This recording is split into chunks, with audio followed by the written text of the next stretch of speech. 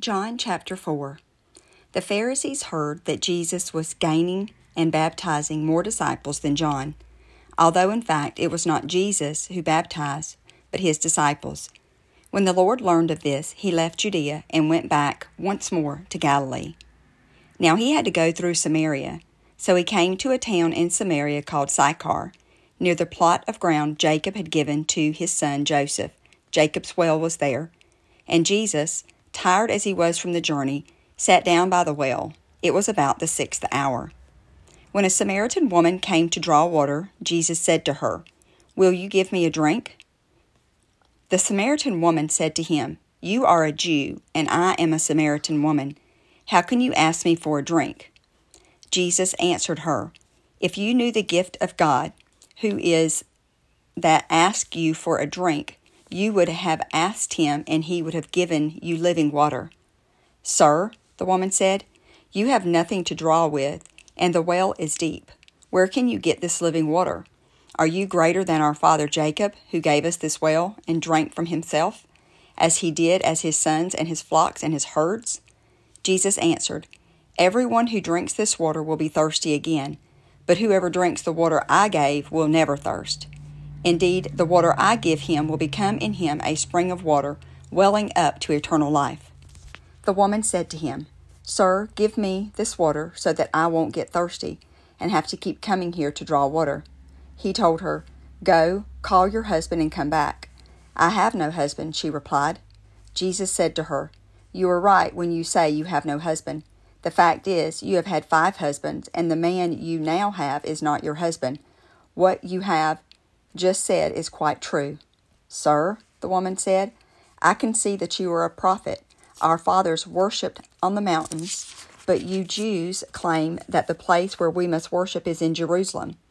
Jesus declared, "Believe me, woman, a time is coming when you will worship the Father neither on this mountain nor in Jerusalem. You Samaritans worship what you do not know.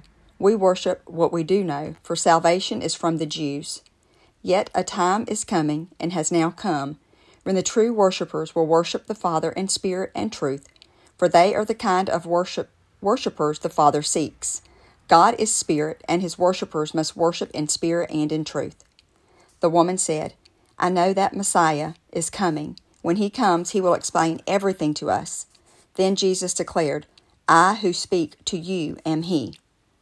Just then his disciples returned and were surprised to find him talking with a woman. But no one asked, "What do you want?" or "Why are you talking with her?" Then, leaving her water jar, the woman went back to the town and said to the people, "Come see a man who told me everything I ever did. Could this be the Christ?" They came out of the town and made their way toward him. Meanwhile his disciples urged him, "Rabbi, eat something." But he said to them, "I have food to eat that you know nothing about." Then his disciples said to each other, "Could someone have brought him food?" "My food," said Jesus, "is to do the will of him who sent me and to finish his work. Do you not say 4 months more, and then the harvest? I tell you, open your eyes and look at the fields. They are ripe for harvest. Even now the reaper draws his wages. Even now he harvests the crops for eternal life, so that the sower and the reaper may be glad together." Thus the saying, "One sows and another reaps," is true. I sent you to reap what you have not worked for. Others have done the hard work, and you have reaped the benefit of their labor.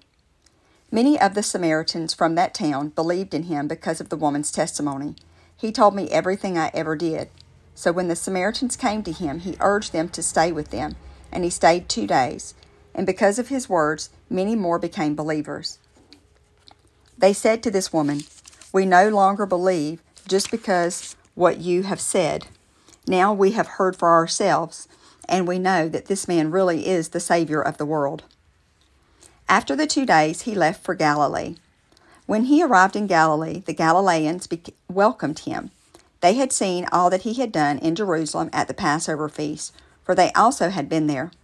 Once more he visited Cana in Galilee, where he turned the water into wine, and there was a certain royal official whose son lay sick in Capernaum. When this man heard of Jesus and that he had arrived in Galilee from Judea, he went to him and begged him to come and heal his son, who was close to death. Unless you people are miraculous signs and wonders, Jesus told him, you will never believe. Unless you people see miraculous signs and wonders, Jesus told him, you will never believe. The royal official said, Sir, come down before my child dies. Jesus replied, You may go, your son will live. The man took Jesus at his word and departed. While he was still on the way, his servants met him with the news that the boy was living.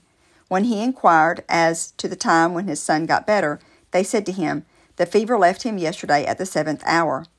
Then the father realized that this was the exact time in which Jesus had said to him, Your son will live. And so he and all his household believed. This was the second miraculous sign that Jesus performed, having come from Judea to Galilee.